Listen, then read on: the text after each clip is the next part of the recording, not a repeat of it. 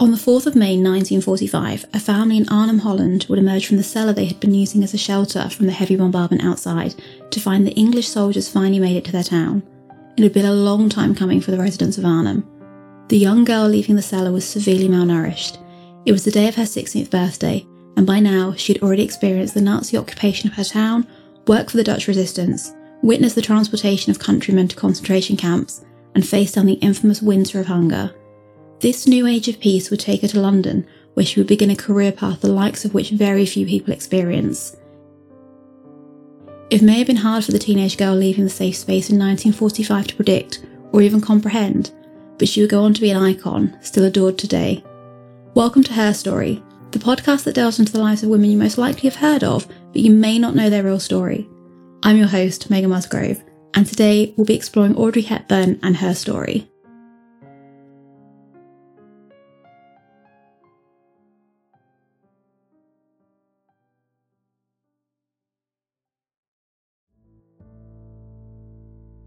From the outside, you'd be forgiven for thinking Audrey lived the kind of charmed life akin to some modern-day fairy princess. The poster girl for beauty and elegance, her first starring film role at age 25 was of a princess. At the time of her screen test, William Wyler, the director of Roman Holiday, had already auditioned thousands of young women for the role of Princess Anne, and none of them had what he was looking for. They'd not been able to find anyone who could convincingly pass for a princess. Not until Audrey was screen tested. The screen test has gone down in history as one of the best out there. After her initial audition, the camera was left to roll and she was asked about her experiences during the war. It's definitely worth the watch, and I'll post a link to it in the show notes if you do want to check it out.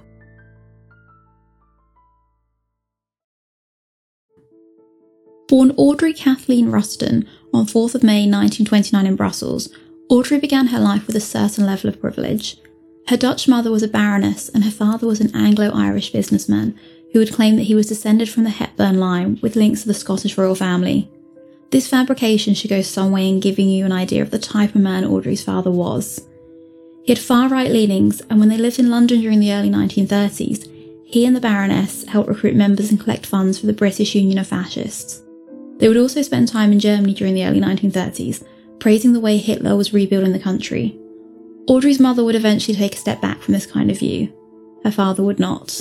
Audrey was quite open about the turbulent relationship of her parents, and would talk about how she would hide under the dinner table when they would argue to try and escape the situation. Eventually, in 1935, her father would walk away from the family. When asked in later life about her experiences of the war, she would say instead that her father leaving was the most traumatic event of her life. In 1937, she was sent to boarding school in Kent, in England, while her mother remained in Arnhem in the Netherlands. This boarding school was not far from where her father was currently living, yet he never bothered to visit her. In 1939, with Europe becoming engulfed in the flames of war, Audrey's mother decided to bring Audrey home from Arnhem, fearing that England was too at risk of bombing and she would not be safe. With hindsight, we know that she may have been better off staying in England, but in September 1939, Audrey boarded the very last plane leaving the UK and made her way to Holland, where she would stay for the duration of the war. It wasn't long before Holland fell under German occupation. Arnhem itself would be occupied by the SS rather than just the General Armed Forces, adding a whole extra level of danger to the situation for the citizens. The family's ancestral home would be confiscated by the Germans, and several family members would experience the full force of the Nazi atrocities. Spending your formative years in this kind of environment would have a profound effect on anyone, but the experiences Audrey had made it seem like she was just trying to make the best of a bad situation. Her main passion in life was ballet, and she had dreams of becoming a professional ballerina. During the occupation, she and other children would hold secret dance recitals, helping to raise funds for the Dutch resistance. In her own words, she would talk about how once the dance was over, no one would applaud for fear of making too much noise and being found, but they would simply wave their approval instead. This time gave her something positive to focus her mind on and a dream to work towards when the war was over. She was so dedicated, in fact, that when her ballet slippers wore through and there was no way she could get replacements, she would dance in wooden ones instead. Along with helping to raise money for the Dutch resistance with the dance recitals during this time, she actually worked with them despite her age and hid messages in her dance shoes. Audrey also noted in a 1951 interview about how she ran food parcels and messages to Allied pilots who had been shot down over the Netherlands. The fact she was fluent in English helped, but also a teenage girl was less likely to arouse suspicion from the German police and could move around more freely than a grown man. Obviously this was incredibly dangerous, especially at a time when simply walking down the street could put you in harm's way, especially in the latter war years, and the Nazis were rounding up anyone and everyone for transportation for slave labour. There is a story of young Audrey who happened to be walking down the road at the wrong time and was spotted by an SS officer who already had a group of young girls rounded up for transportation and was waiting for backup. Audrey barely managed to escape with such a close call. There are two stories surrounding the events, and either she made a run for it immediately and the soldier thought it best to stay with the group he already had instead of chasing one lone girl, or she was actually loaded onto the transport truck and managed to escape when the truck stopped, rolling underneath and running into the woods for safety. But regardless of which escape story is true, danger really did surround her at every turn. As the war years wore on, the struggle for the people of Arnhem became more difficult, enduring periods of food shortages. Audrey would later talk about how they would grind up tulip bulbs to form a kind of flour they could use for eating, and how when there was no food available, she would drink as much water as she could stomach in an effort to feel full, and spend longer in bed to conserve energy. When Arnhem was liberated, teenage Audrey weighed just 75 pounds, and suffered from various medical issues such as jaundice, anemia and edema. She was given several chocolate bars by British soldiers during the liberation and promptly devoured them, causing her to immediately throw them back up because her body was just not used to the food. The malnutrition she suffered during these years would be one of the key reasons her body shape and weight generally stayed the same throughout her life, and she would struggle to gain weight.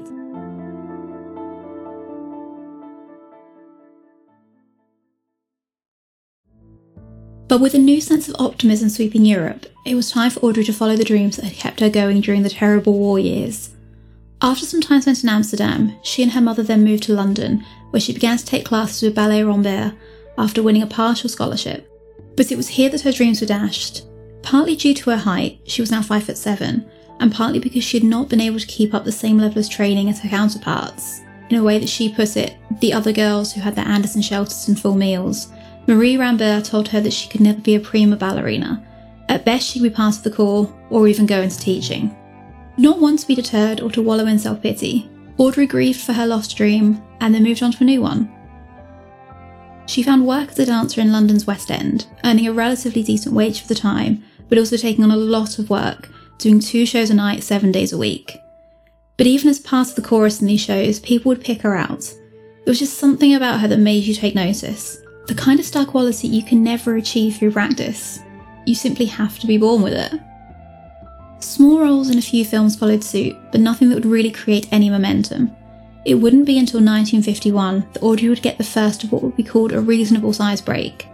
While shooting in Monaco for a film called Monte Carlo Baby, Audrey would just happen to be passing the famed writer Colette, who was in the process of searching for a lead for the Broadway adaptation of her novella Gigi. As soon as she spotted her, Colette declared, "There is my Gigi," and Audrey got the gig. The stage show was a complete success, and would set the wheels in motion, but it would be the next project that would catapult her to the stratospheric level at which she would sit for the rest of her life. As mentioned towards the beginning of the episode, Audrey was cast in the film Roman Holiday, alongside Gregory Peck, following an arduous search for just the right actress to play the role of Princess Anne. If you haven't seen the movie, definitely go and watch it. But a brief overview of the plot is Audrey's princess is embarking on a European tour, finishing in Rome. She's tired and fed up with the sheltered life she's living and sneaks out of her room during the night to explore Rome, though she had previously been given a sedative before making her escape to calm her down, and falls asleep near the Colosseum. Before she does fall asleep, she meets Peck's American journalist character, Joe Bradley, who basically gets stuck babysitting this now unconscious young woman and reluctantly lets her sleep in his apartment because there's nowhere else to leave her. Before she wakes up the next day, he discovers who she really is, but she doesn't know this, and persuades her to have a day around Rome, which she plans to write an exclusive newspaper article on. The day is spent riding Vespers, eating gelato, and dancing on the banks of the River Tiber. During this time, the two, spoiler alert if you don't want to know the ending, just turn the sound down for a couple of seconds, fall in love, but have to return to their own lives. And obviously Peck's character never writes that article in the end. At the end of the filming, Gregory Peck, who is a big star at this point, tells the director that he needs to give Audrey top billing with him. Such a thing was completely unheard of. Audrey was basically a Hollywood nobody at this point, but Peck was adamant, stating, "She's going to be the biggest thing once this comes out, and I'll look like an idiot if she's not giving billing with me." He was absolutely right. Following the film's release, Audrey became a sensation and would win the Oscar for Best Actress at the ripe old age of 25 in her first outing in a lead role. She also found time to win a Tony that same year for the stage show Ondine, which she had participated in when Roman Holiday was in post-production. But while Roman Holiday would be the film to make Audrey a movie star, it would be her next film that would cement her place as a style icon. What makes Audrey such an intriguing style icon is that, for her time, she was one of a kind. During Hollywood in the 50s, the star was very much the buxom blonde shell look. Think Marilyn Monroe. Tight dresses, pencil skirts to show off the hourglass figure, with kitten heels to add that extra wiggle. Audrey was the complete other end of the spectrum. The slim figure dressed in a well-cut yet sensible item of clothing and ballet flats. The kind of look we associate with chic today did not really exist back then. Not until Audrey. Not until Audrey in 1954's Sabrina. Sabrina is a Cinderella story where a young chauffeur's daughter is in love with one of the sons of the rich employers, but is invisible to him. She then heads to Paris for culinary school, where she experiences her great transformation, returning back home now a stylish and refined woman, capable of catching the eye of not just the original man she pined over during her youth, but also his brother. There's a bit more to the plot than that, but you should take the time to watch the film if you haven't seen it. This film was the beginning of Audrey's life as one of the best dressed women in the world, as well as the start of an important lifelong relationship. To dress her for the film, she was sent to Paris for a meeting with a young French designer called Hubert de Givenchy. Givenchy was told a Miss Hepburn was there to see him, and he naturally assumed it was Catherine. Roman Holiday had yet to be released, so Audrey wasn't well known yet. Instead, Givenchy was greeting this, as Audrey herself would put it, skinny little nobody. He immediately dismissed her, saying he did not have time, but eventually her charm won him round, and he allowed her access to his previous collection where she could select several outfits she thought would be suitable. If you've seen Sabrina, you'll know that her choices were completely on point. Thanks to her instincts and good eye, the outfits she selected would become iconic. And despite their not quite ideal first meeting, Audrey and Givenchy would go on to form a close friendship. She became his muse as well as his friend. Givenchy would go on to dress Audrey in many of her most famous screen roles, including the iconic little black dress in Breakfast at Tiffany's. She in turn would inspire the creation of his 1957 fragrance L'Interdit. But along with the professional successes, Givenchy was perhaps the most consistent man in Audrey's life. He saw her through 2 divorces as well as serving as the executor for her estate. For her 60th birthday, he had 60 rose bushes planted in her beloved home garden. This relationship would become a lifelong love for Audrey. Unfortunately, the same could not really be said about her actual romantic relationships.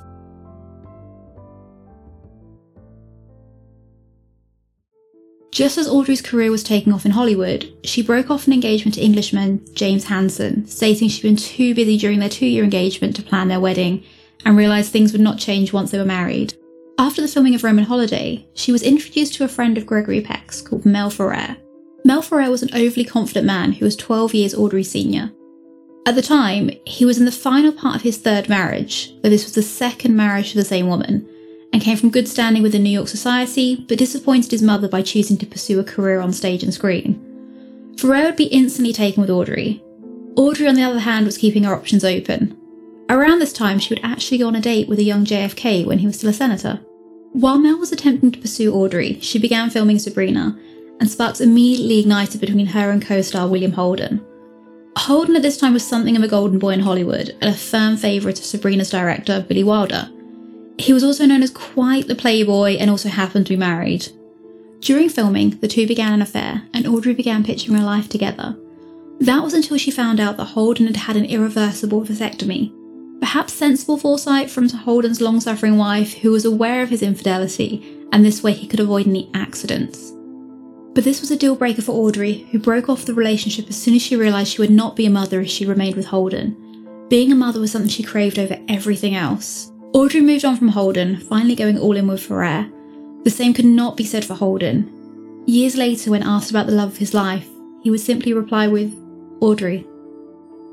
It was through her marriage with Ferrer that Audrey would be able to fulfil the role she most desperately wanted to. In 1960, she gave birth to her first child, Sean, though her path to motherhood had not been a smooth one. In 1959, whilst filming the western The Unforgiven and was pregnant, she was thrown from a horse and suffered a miscarriage. It was in this period leading up to the birth of Sean that Audrey admitted was the closest I came to feeling like I was going to lose my mind. All Audrey wanted was children, and the struggle to become a mother was a heartbreaking period for her. While her marriage to Ferrer lasted 14 years, It was not quite the fairy tale romance you would assume Audrey Hepburn would enjoy. They had their successes, both personal and professional, starring in several projects together, but Audrey's star always shone brighter than Ferrer's, which for a man of his ego caused underlying tensions, and they would eventually divorce. In 1968, Audrey would meet the Italian psychiatrist Andrea Dotti. Through this marriage, Audrey would have a second son, Luca, in 1970.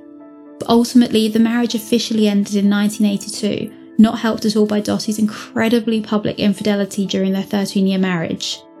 Whilst Audrey was on bed rest at home during her pregnancy, Dotti was repeatedly photographed leaving nightclubs in Rome with a string of women. Audrey would say of both her marriages that she stayed in them longer than she should have for the sake of her children.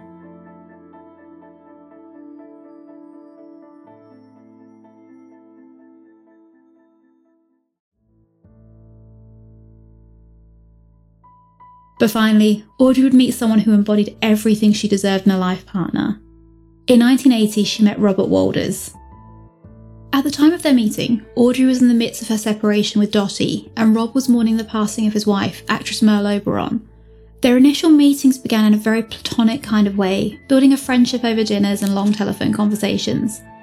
It was one of those amazing fated to meet moments though, as Audrey learned that Rob had grown up only 10 miles from her during the war years. They were able to discuss their experiences from time to time, understanding each other in a way most people could never do. Though the two would never marry, Audrey was quoted when asked, "Why mess with a good thing? They were as good as." Having all but retired from her film career, they spent their time at Audrey's farmhouse home in Switzerland. Audrey loved a quiet life, being able to garden and spend time around her dogs. She would actually buy Rob a dog for his 50th birthday, as he'd never owned a dog before. Though despite the desire for a quiet existence, Audrey would then find a role she would consider the most important work of her life. In 1988, Audrey became a Goodwill ambassador for the charity UNICEF, a position she did not take lightly. Her own experience with hunger during World War II greatly influenced her decision to take the role. In her own words, she said, "I can testify what UNICEF means to children because I was amongst those who received food and medical relief right after World War II. There's a big difference between starving and malnourished, of course, but I was very, very undernourished." Her work would take her to some of the most devastated places on the planet. Her compassion and dedication took her to the very front lines of the work being carried out. We're used to seeing it now, celebrities getting involved at the forefront of humanitarian work. We're probably all familiar with the images of Princess Diana or Angelina Jolie carrying out charity work. But it wasn't so much a common thing when Audrey Hepburn began. Her status was such that whenever she made an appeal for donations on TV, UNICEF could expect to receive almost $1 million in donations. She tirelessly gave interviews, putting her skills into being fluent in 6 languages to good use. She participated in events where she could go, and she even addressed the US Congress. As Rob, who was by her side during the work, would recall, it was 24 hours a day in terms of preparation, the speeches, then the field trips. Her final trip would be in September 1992 to Somalia. Audrey described it as walking, quote, "into a nightmare. I have seen famine in Ethiopia and Bangladesh, but I've seen nothing like this." After returning from Somalia, she sought medical advice in LA for severe stomach pains, thinking it may have been related to the malaria tablets she'd been taking during the recent trip. The test showed something much worse. Audrey was diagnosed with colon cancer. With help from her longtime friend Givenchy, a private plane was arranged to fly Audrey back to her home in Switzerland, where she was able to enjoy a final Christmas at home, surrounded by family and close friends. She would pass away at her home on the 20th of January 1993, just 63 years old. Audrey's legacy lives on to this day. On the surface, her legacy sits in the social consciousness as a beautiful woman with a bright smile and a little black dress. In reality, as with all things, her tale is much deeper than that. There was a sadness to Audrey, sometimes the load on her slender shoulders more than a single person should have to carry. But at the heart of it, she was simply a good person. She pushed through the darker times and continued to love. She used her experiences during her childhood to effect massive charitable change. She always gave her all when working on a film project, with no drama or scandal surrounding her. It wouldn't be a terrible thing for us all to be a little bit more Audrey.